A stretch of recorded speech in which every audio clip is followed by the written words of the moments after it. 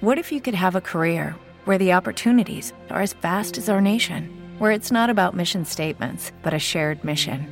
At U.S. Customs and Border Protection, we go beyond to protect more than borders. From ship to shore, air to ground, cities to local communities, CBP agents and officers are keeping people safe. Join U.S. Customs and Border Protection and go beyond for something far greater than yourself. Learn more at cbp.gov/careers.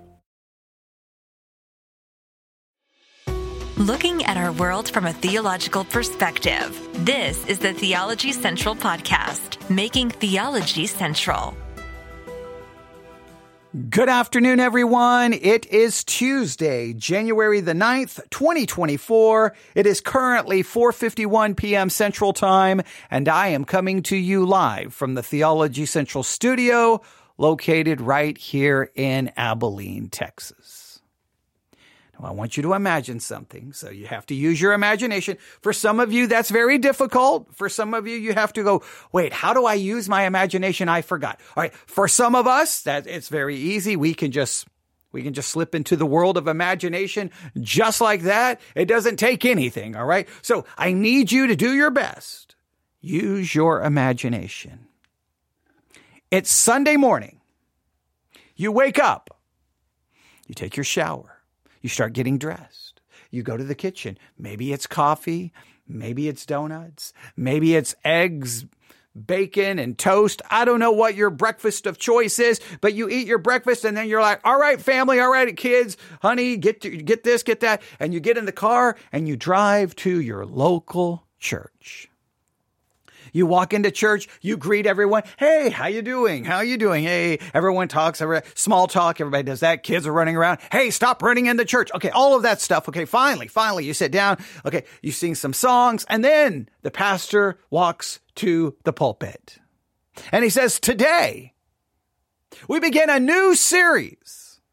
And this series is a verse-by-verse exposition of, and you name the book. It could be the Gospel of John. It could be Matthew. It could be Leviticus. It could be Exodus. It could be wherever. And you're like, oh, this is so good. I'm going to learn the meaning of this book. I'm going to understand this book. And you're so excited. And everyone's always excited at the beginning of a series. Everyone's always excited. And you're like, great. And you're like, okay, I hope they really dig in. And they dig in. And maybe it's a church that really goes verse by verse. They really take it apart, right? And then you start. And then you catch on really quick that you're going to be in said book, the book of Hebrews, Gospel of John, whatever it may be, that you're going to be in the book, not just for a month, not just for 2 months, not just for 3 months, not just for 6 months, but maybe even multiple years. But even if your church does it in a much quicker pace, right? 6 months, 5 months, whatever the case may be, maybe they really take you through it quick. When it's all said and done, and this is a real question, when it's all said and done, do you think you really know and remember what the book is about? I don't know how many sermon series you've been through in your church. If your church has gone through the Gospel of Matthew, if your church has gone through the book of John, whatever, I want you right now, if you can, I don't know which was the last one. Just think of the very last book your church worked through. I want you to stop right now, grab a piece of paper, and I want you to think of whatever chapter, Romans 1, whatever it is, Matthew 1, Matthew 5. Even if you haven't heard all of the sermons in the series, just think about the sermons you've heard in the series, and I want you to tell me, and I want you to write on paper. I really want you to do this. He gave me the basic idea, the basic understanding of each chapter. Summarize the main point of each chapter. Just go ahead and start. Matthew 1. Go. What's the main idea? What's the basic concept?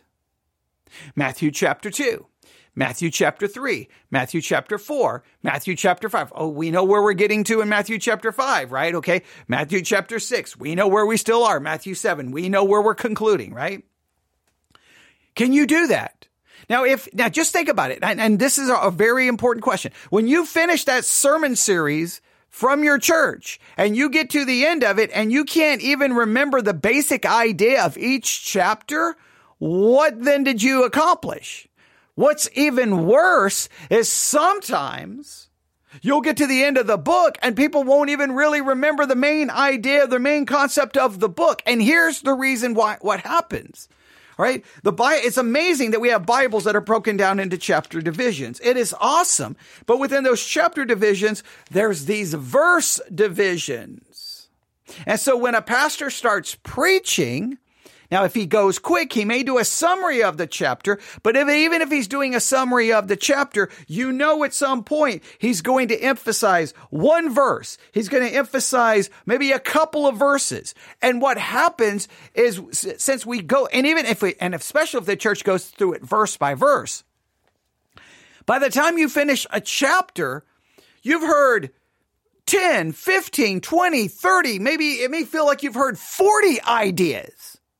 And maybe they'll try to all group those ideas to the overarching point of the chapter, but sometimes something gets so lost in all of it, right? I think the intentions are good. I think the motives are good. I think even the effort sometimes is good, but when it's all over, I think a lot of people walk away going, okay, well, John was about this, but John 1 was about this, but then it was also about this because the passage gets broken down for individual sermons. I cannot stress this enough. I want you to hear me. When the Bible gets broken down into sermons, typically the thing that is lost is the actual meaning of the text. I know you're going to argue with me, but it's true because you have to preach a sermon. And when you start preaching a sermon, what do you think? Okay. I need an introduction. All right, good. I need some illustrations. Good. All right. I have to have 2, 3, 4 points. I need an outline. Okay, good. I need supporting evidence. Great. Oh, and to interpret this, we're going to have to do cross-referencing. So we're going to have our cross-references. So when you take an average sermon, you've got introduction, you've got conclusion, right? You're going to have illustrations thrown in and personal stories, right? You're going to have your outline, 3 or 4 points. You're going to have your cross-referencing. Well, you see, and so what you're going to remember is you may remember the point of the sermon. You may remember the sermon, and that sermon is going to emphasize something specific. That sermon is going to have something it's trying to convince you of, something it's trying to prove. It's going to have a desire to try to convict you. And what you're going to do in many cases is you're going to walk away remembering the sermon, but not the text. You're going to be able to tell me what the sermon was. You're going to say, oh, in John chapter 1, we learned this. But is that really the meaning of the text, or was that the meaning of the sermon? Did you really grasp the text, or you just heard a lot of sermons? See, sometimes the sermon literally gets in way of the text. And the verses, we get so caught up in the individual parts of the verses that sometimes we remove that from the chapter. So then let me ask you the question, what can you do as a Christian to simply try not to have a sermon, not to try to have a devotional, because everything we do is very practical in its nature. Devotionals, it's about giving you a point, right? When you're done with a devotion in the morning, you typically remember the point of the devotion. You don't really remember the point of the text. You remember the application and illustrations of sermons more than you actually sometimes remember what the sermon was really exegeting or the text it was exegeting. And then whenever you talk about the passage, what you typically do is you parrot the sermon that you heard, if you even remember the sermon. How much of what the church does actually keeps people away from the text? Now, it would be a fascinating exercise and a fascinating series to do, where we are going to start a journey through the Bible from Genesis to Revelation, and all we're going to do is try to figure out what is the main point of the chapter. What is the main point of the chapter? Not all of the individual parts, not breaking it down, not trying to create a sermon, not trying to have a 3-point outline. If we were to reduce the chapter down to its one main point? Now, maybe the chapter doesn't have one main point. Maybe it actually has 2 or 3. Maybe the chapter itself should be broken down down into an outline. Maybe it should, but what you want to do is try to figure out what is that chapter saying? Not what it means, not trying to interpret it, just what is it trying to say? You're not trying to see if it agrees with your team, disagrees with your team, supports your theology, disproves your theology. What does the text say? I think so much of what we do as Christians actually keeps us away from the text. It almost builds a wall, right? It builds a wall and it keeps us away from the text. The sermon becomes the wall. The Bible study, the devotional becomes a wall, keeping you literally from the text. Do you truly understand the text? And then when Christians start talking, you sometimes hear it and they're fighting and arguing. And it's like, I don't think sometimes when you listen to Christians argue, I just kind of want to step in the middle and go, I think the problem is neither one of you are actually looking at the text. You're parroting what's been said about the text. You're parroting commentaries and sermons. What does the text actually say?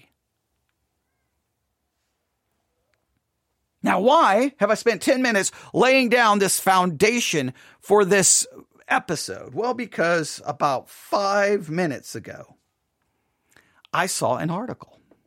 The article is entitled, How Do I Find the Main Point of a Psalm? And I'm like, oh, wow.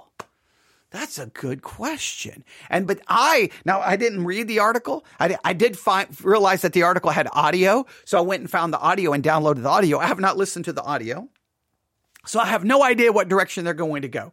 So I may prove to be very foolish in trying to put this episode together, but it just got me thinking, what can I do to help people grasp the meaning of a chapter? What can I do? What is the main point of a psalm? What is the main point of Genesis 7? What is the main point of the text?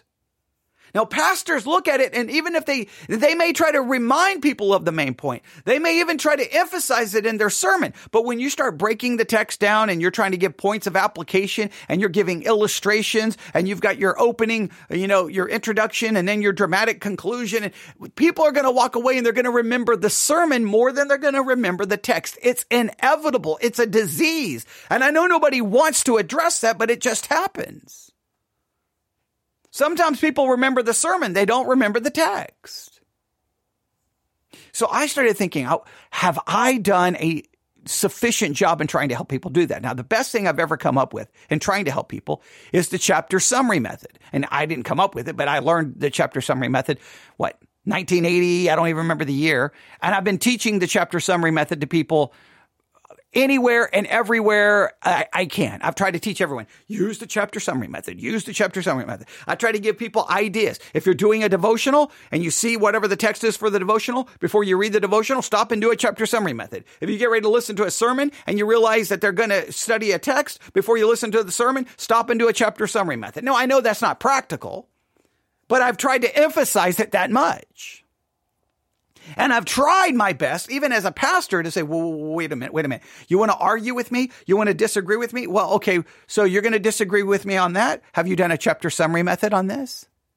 Now, time and time again, they don't actually do the chapter summary method. They just want to argue. And then when you listen to the argument, you're like, I have Google as well. I can Google the same thing and find the same articles that you're parroting back to me. Actually, would you actually do the study? Okay.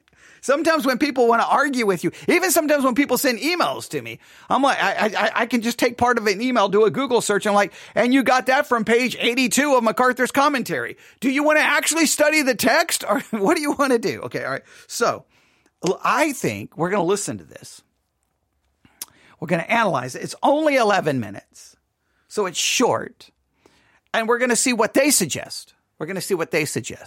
Because they want us to help us. How do we find a main point of a psalm? I'm going to take it beyond the Psalms and just, how do you find the main point of a chapter in the Bible? What is your method? So I gave you the illustration of going to church, right? So let's say you went to church. Let's say your kids, instead of off running around playing games or whatever they do in church, let's say it's a church where the kids actually, sit and listen to sermons, right? I know that's a weird concept. I know. They got to be off having fun, food, and okay. All right. But they actually listen to a sermon, and maybe it's a church that actually encourages kids, to take sermon notes. Okay. All right. I know. Crazy concepts. But let's say you get in the car and your kid says, hey, the pastor was preaching from Matthew chapter 12 today. And you're like, very good. That's all right. You're like, very good. You're like, we're going to stop wherever you want to get food today. All right. Awesome. Thank you for paying attention. And they're like, well, mother, father, I would like for you to summarize to me, what is the main point of Matthew chapter 12? Now, first, you'd probably be like, what happened to my child? Where is my child at? And you'd probably turn around, drive back to the church and see if you can find your kid, because clearly your kid has been replaced by someone else. But okay, I get the idea. But what would you say? Now, you just listened to an entire sermon from Matthew 12. Would you be able to summarize the point of the text, not of the sermon? Or would you simply start reciting sermon points? And if the child was like, well, since you don't know, can you help me figure out what the main point is? Would you know how to sit down and say, okay, well, let's open our Bibles and figure it out? What are the steps you take to understand the main point of the chapter, not of a commentary, not of the individual verses, but you take it all together. Here is the main point of this chapter. And do you think we can do that in a regular? What do you think would happen if all Christians learned the skill, and before of arguing about verses and arguing about things, we all could agree on what the main point of a chapter is? Now, I think for some people, they don't care about the main point of the chapter. They care about individual verses to prove text their theological team.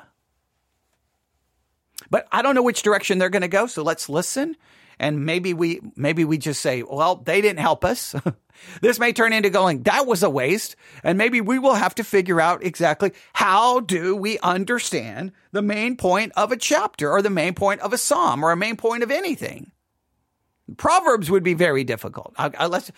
We can obviously, genre of literature has a major impact on you being able to understand the main point of a chapter, right? Proverbs could be very difficult. Sometimes Proverbs aren't. The whole chapter seems to have one primary theme, but it may just use individual Proverbs to get you there. But you get the idea. All right. Let's see what they say. Here we go.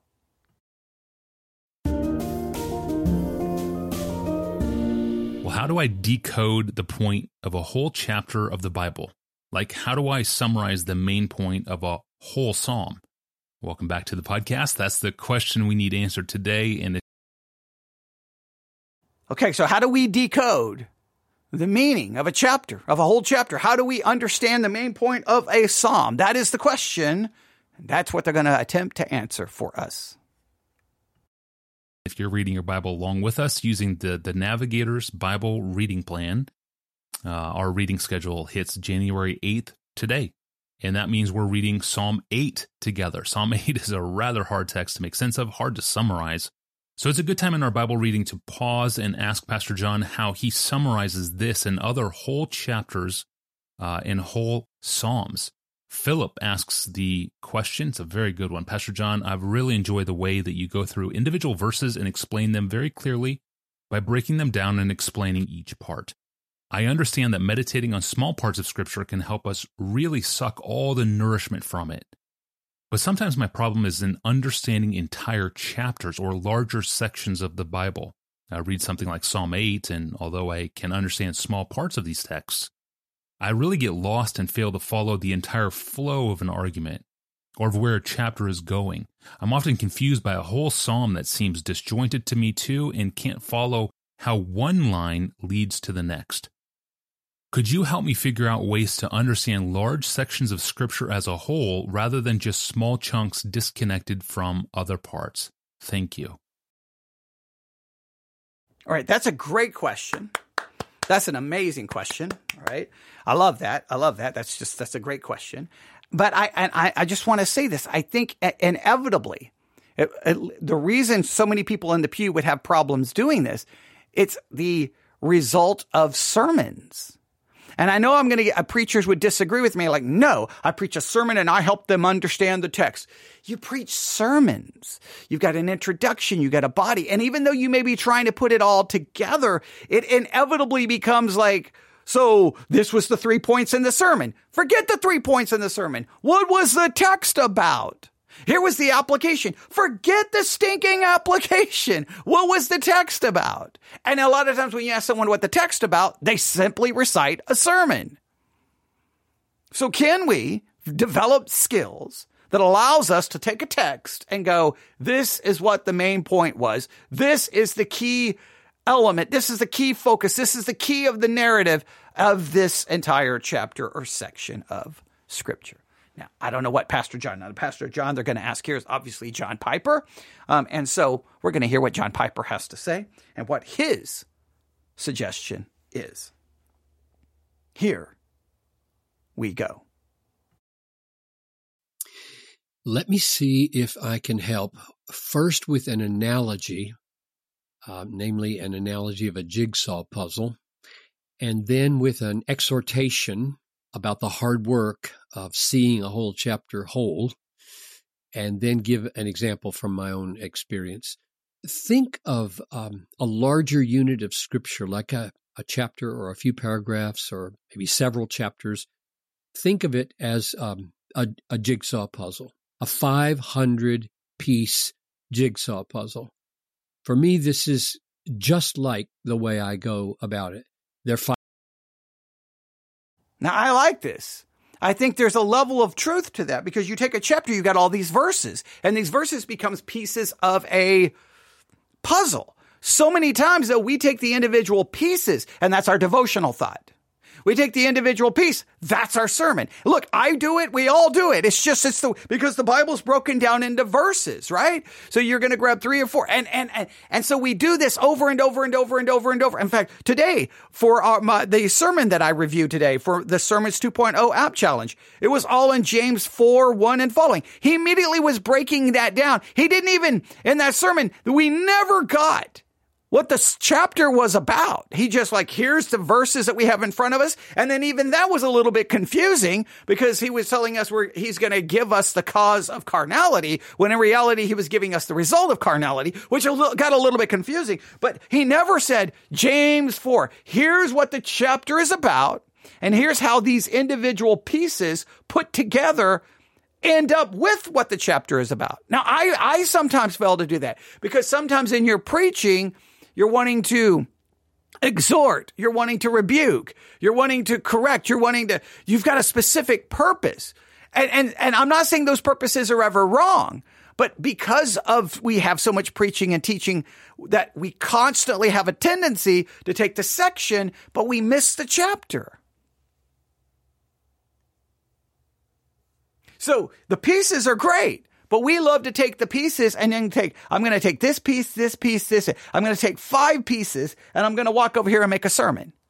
Yeah, but when the sermon is done, you've created a full picture, but guess what? It's a picture probably not of what the chapter is actually about. 500 pieces laid in front of you, and as you look at them, they do not look at all like the painting on the front of the box. They are just one big jumble. And that's how the words and phrases and clauses might look to you in a chapter in the Bible when you. Now, I agree. We get those pieces. Now, here's where I think we mess up. Well, a lot of times what we do is we look at the pieces. We're like, okay, what is this chapter about? And we immediately we look for the picture on the box. Now, in this case, the picture on the box is not what the chapter is actually about. The picture on the box for many Christians is the sermons they hear, or a commentary, or study Bible notes. Well, you're someone else just painted the picture. You don't know if that's the actual picture of those pieces put together. Someone told you this is the picture.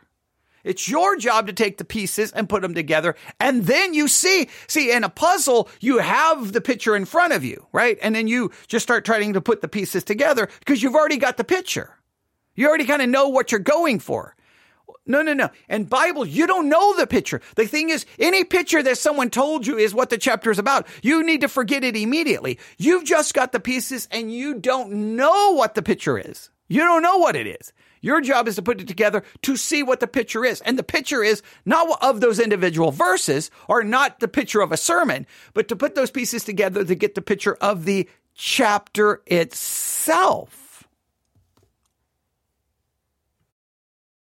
You try to think of the chapter as a whole. That just lots and lots of words and phrases and clauses that might say some nice things, but my, oh my, they don't make one big picture. How do you go about seeing the whole picture instead of 500 scattered pieces? And of course, the Bible doesn't have a picture on the top of the box. You're working a little harder here. How do you see a chapter as a whole with a main point, with all the pieces fitting together to make that main point, instead of just seeing 60 or 70 scattered clauses and phrases? That's the goal. You take one piece, right? This is the way I love to do puzzles like this because I love figuring this out. You take one of the pieces and you look at the piece very carefully. You don't just keep scanning your eyes over 500 pieces superficially. Oh, let me see something. Oh, let me see something. No. You get nowhere that way. You take one piece and you examine it very carefully. And you notice that half of this piece is solid red and the other half is gold, solid gold. And you notice that the little protrusion at the top is split in half, and half of it is gold and half of it is red. And from this, you infer with careful thinking that there is another piece somewhere here, somewhere that will be half red and half gold. And instead of a protrusion, there's going to be an indentation in the bottom of the piece leading up into half red and half gold. And now you're looking very specifically for that piece. And you scan the 500 pieces, this time looking specifically for that. And you find maybe 6 or 7 or 8 pieces that have this half red, half gold, and you slide them around looking for how they can fit together. You push them off to the side of the table in a corner, and you find 1 or 2 that fit, and then another and another. And pretty soon you realize that you've got 5, 6, 7, 8 pieces all fitting together, and you notice, oh my, this is a robe draped over the arm of a throne. So that's going to go here probably. You set that mid-size unit aside. Okay, now I know he's giving an illustration. He'll explain the illustration in a minute. So what he's saying is when we open our Bible, we've got all the pieces of the puzzle of a chapter, right? We got all these phrases, and then we look at one, and we look at it, and we look at it, and we look at the one verse over and over and over and over and over and over and over and over and over and over. Then we go to the next verse, and then we see how as we start going from verse to verse to verse, we start seeing how this fits together with this. And then by the time we're done, we have the completed puzzle. Now that sounds great. That sounds wonderful. But here's what we have a tendency to do, because we're trained to do this as Christians. Look, no matter what you say, you're trained to do this. Do I have in front of me? Hang on. Hang on. Just stay with me here. Oh, here's one. All right.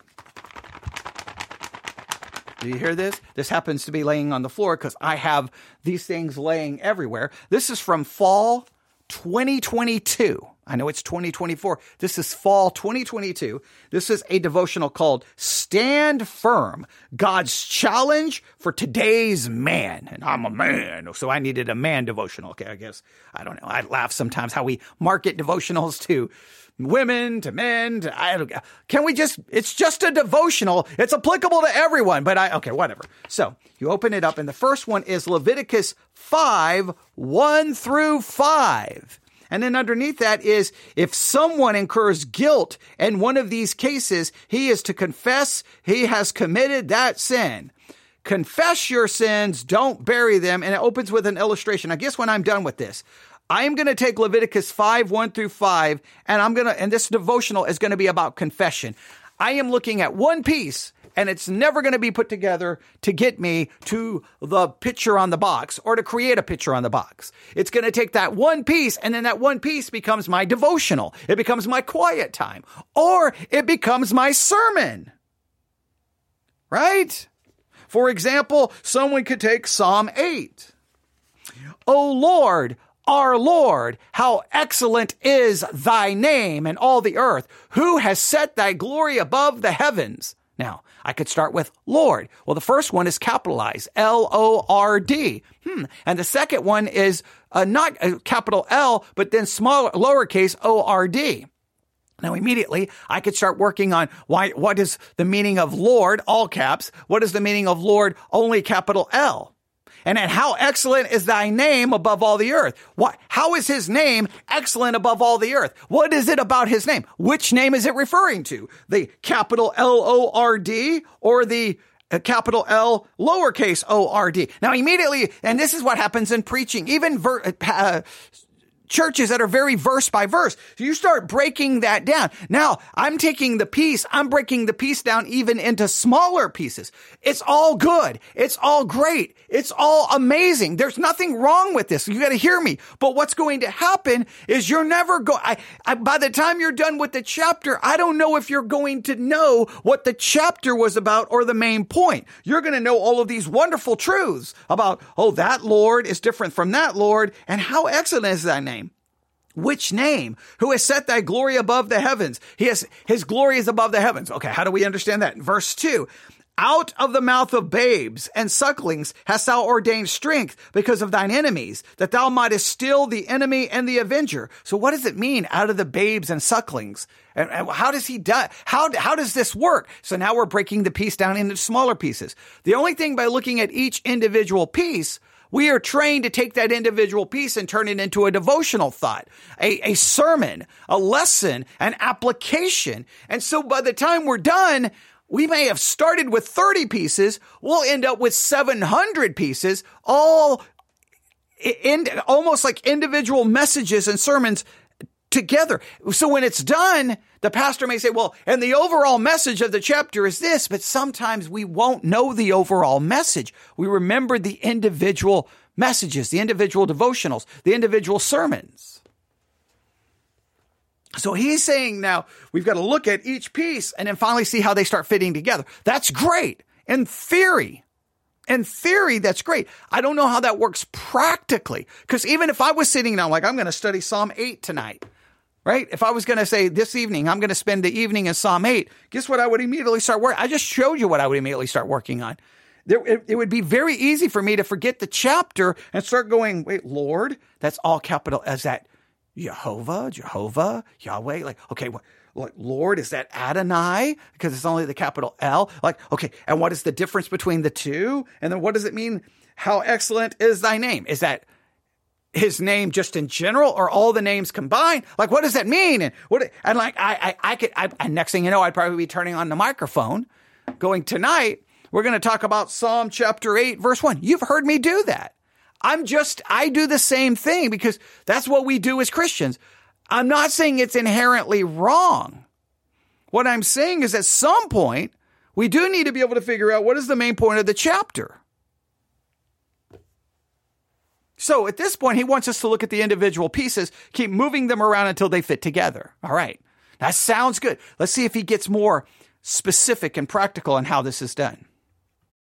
Now, and you do the same thing all over again with another piece with its peculiar characteristics, fitting the pieces together as you go. So that's how you build little pieces into mid-sized units. We might call those 2 or 3 verses or a paragraph, and we've got maybe 5 paragraphs that are going to fit together. But that's now you've got several, maybe 3, 4, 5, 6, 7, 8 mid-sized units, and you should be able to discern of those 3, 4, 5 verses in each unit, what's the main point there because of how they fit together. Now, here's my exhortation.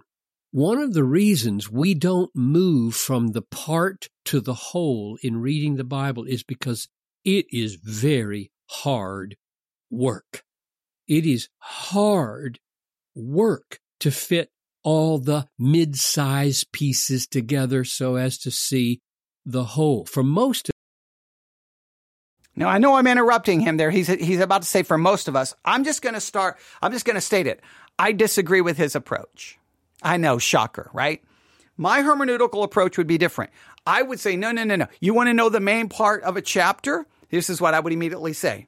I don't go with vague principles. See, the difference with me, when it comes to Bible study, most of the sermon series that I hear about Bible study, they drive me crazy because they don't give you, they're acting like they're giving you some specific plan. And it's like, read, highlight, cross-reference. Like they give you the most vague principles in the world. I'm like, that's not a Bible. No, I just want to yell.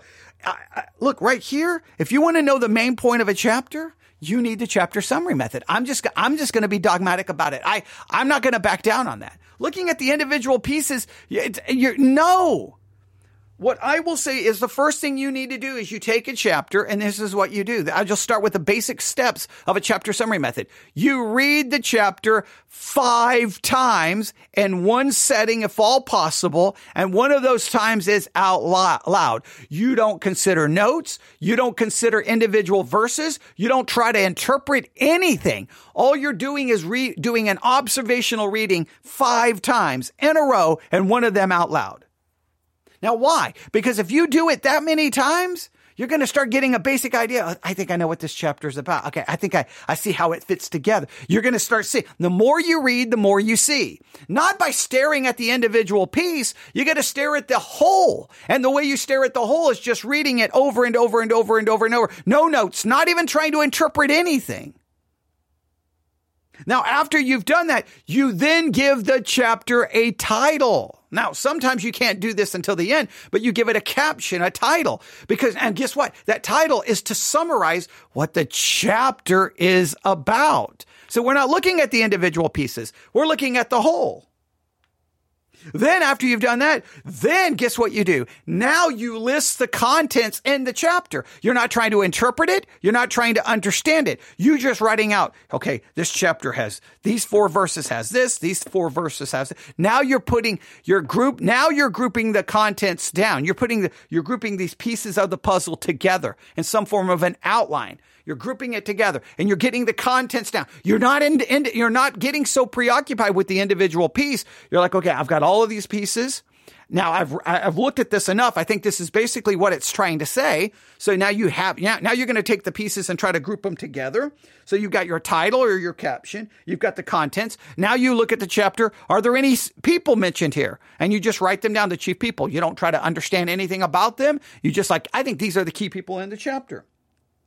Then since you've read it 5 times, you've broken the contents down, you've given it a title, you see the key people. Is there a key verse? Do you think there's one verse that summarizes everything the chapter is about? Do you think this is the verse that the whole chapter hinges on? Then key words. You write down, are there words that are repeated multiple times? Or maybe it's a word that's only used once. You've read the chapter 5 times, you're going to have a pretty good idea going, I think these are the key words in the chapter.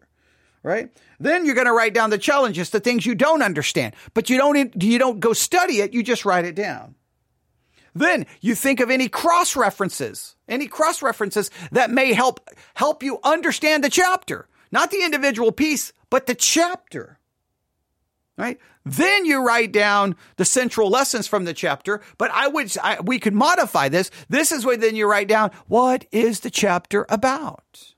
Now, those are specific steps. What is the chapter about?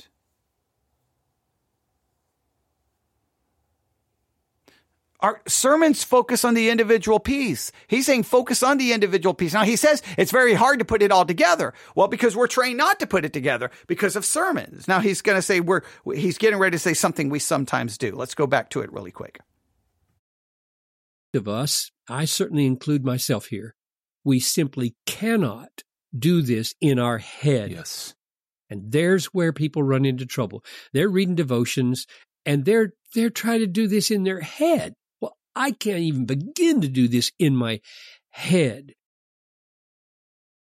Okay, now, number 1, I agree. Now, the problem is he needs to acknowledge devotions are the problem because they break everything down to the individual pieces. They don't try to put them together. I just gave you an example from the devotional I have here. It's Leviticus 5. It's not going to help me understand the chapter. It wants me to deal with the subject of confession. Well, that's great. That's wonderful. I can get something from that day. I can get some spiritual food, but it's not going to help me in understanding the chapter. Now, I agree. It requires paper. That's why I just gave you the chapter summary method. And what do I constantly say? If you're not writing, if you don't have a pencil and a notebook, you're not studying. And people get offended when I say that. Usually it's Christian men. They get offended. I'm like, look, if you're not going to sit down and do actual Bible study, meaning work on paper, then you're not studying the Bible. Look, stop whining about it. You're the one who wants to be a Christian, and our revelation happens to be in written form. Okay, that's not my fault. Okay, go find a religion where the stuff is not in a written form. It has words. And the only way you're going to break those words down is by working on paper and writing the steps. And that's where I've given you the steps, though. He's like, you can't just do this in your head, but you got to give me the steps that I'm supposed to be doing on paper. Well, I'm giving you the steps.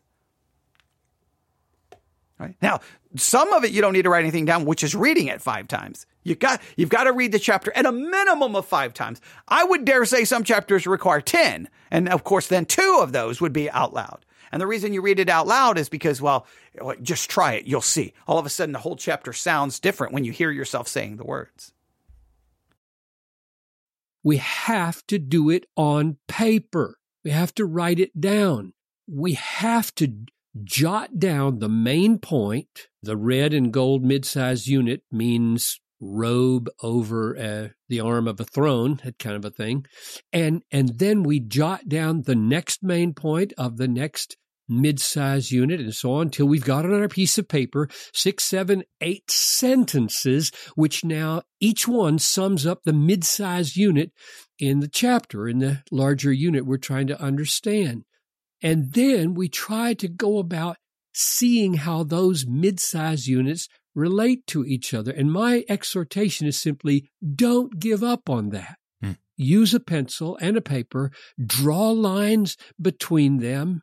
You just have no idea how they might all fit together. You'll be amazed at what you're able to see by trying to fit those mid-size units and their main point together to make the larger piece.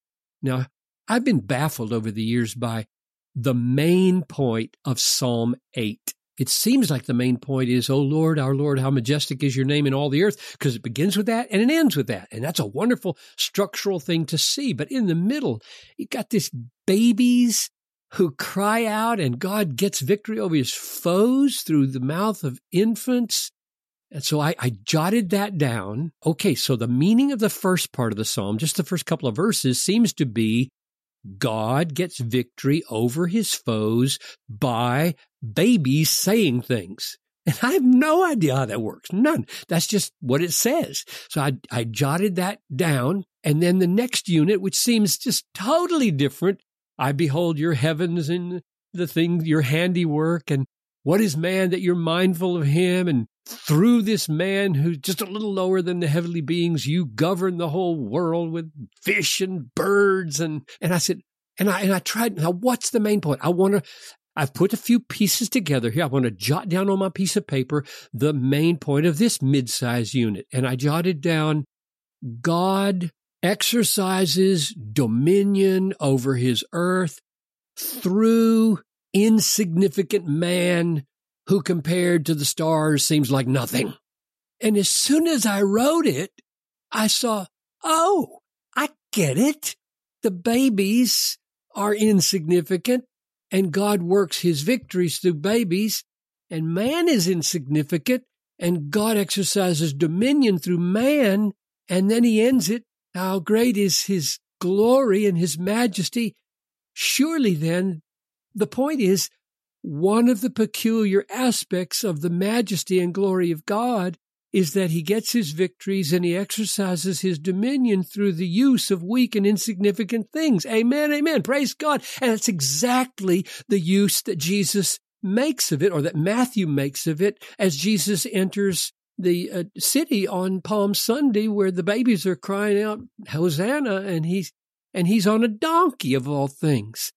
So the point is, look at the pieces very carefully, fit them together in mid-size units, jot down the main points of the mid-size units until you have them all on a half sheet of paper, and then think and think and pray and pray and think and pray and think and pray and organize and draw lines and try to fit them all together until they fall into place and you see how these 5, 6, 7, 8, 9 points of the mid-size units are in a flow that make one big overarching point. And you will be surprised if you take up pencil and paper and do this, what you will see.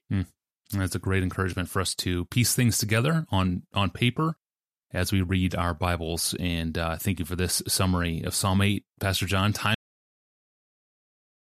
Okay, now, you heard his approach. My approach is radically I say start with the whole. Start with the chapter. There's the chapter, Psalm 8. Read it 5, 6, 7 times. Just read it. Just read it. Just read it. And then after you've read it, try to give it a title. Try to give it a title. You may have to change your mind later, but give it a title. Then you start working on the individual parts, but you're trying to put it together in some type of an outline. You try to put it together in some kind of an outline. Okay, what does this fit together? Does this fit together? What fits together? Okay, and then as you start trying to fit it together, now you remember you've been starting with the whole.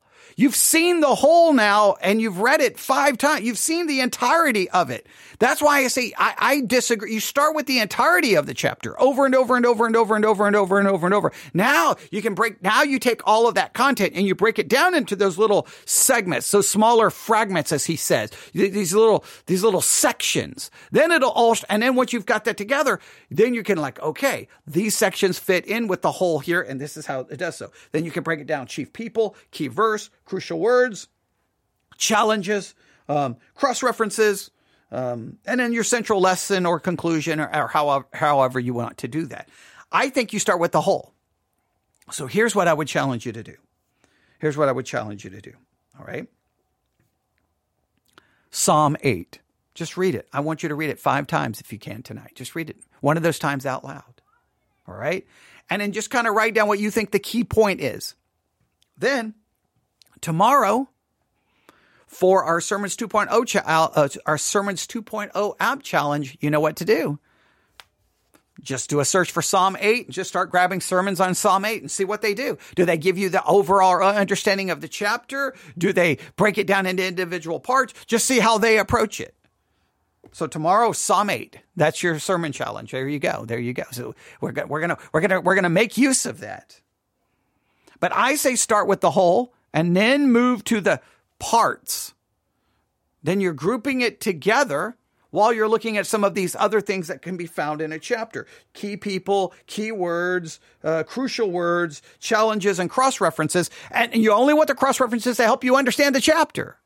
Now, a lot of times we get bogged down into cross-references because we start taking the cross-references that help us understand the individual verses. And then next thing you know, we're doing a verse by verse of the individual verses. And we once again lose our focus on what the picture is on the box or what it should be on the box. When you're done with the chapter, you should be able to paint the picture on the box of what the puzzle is.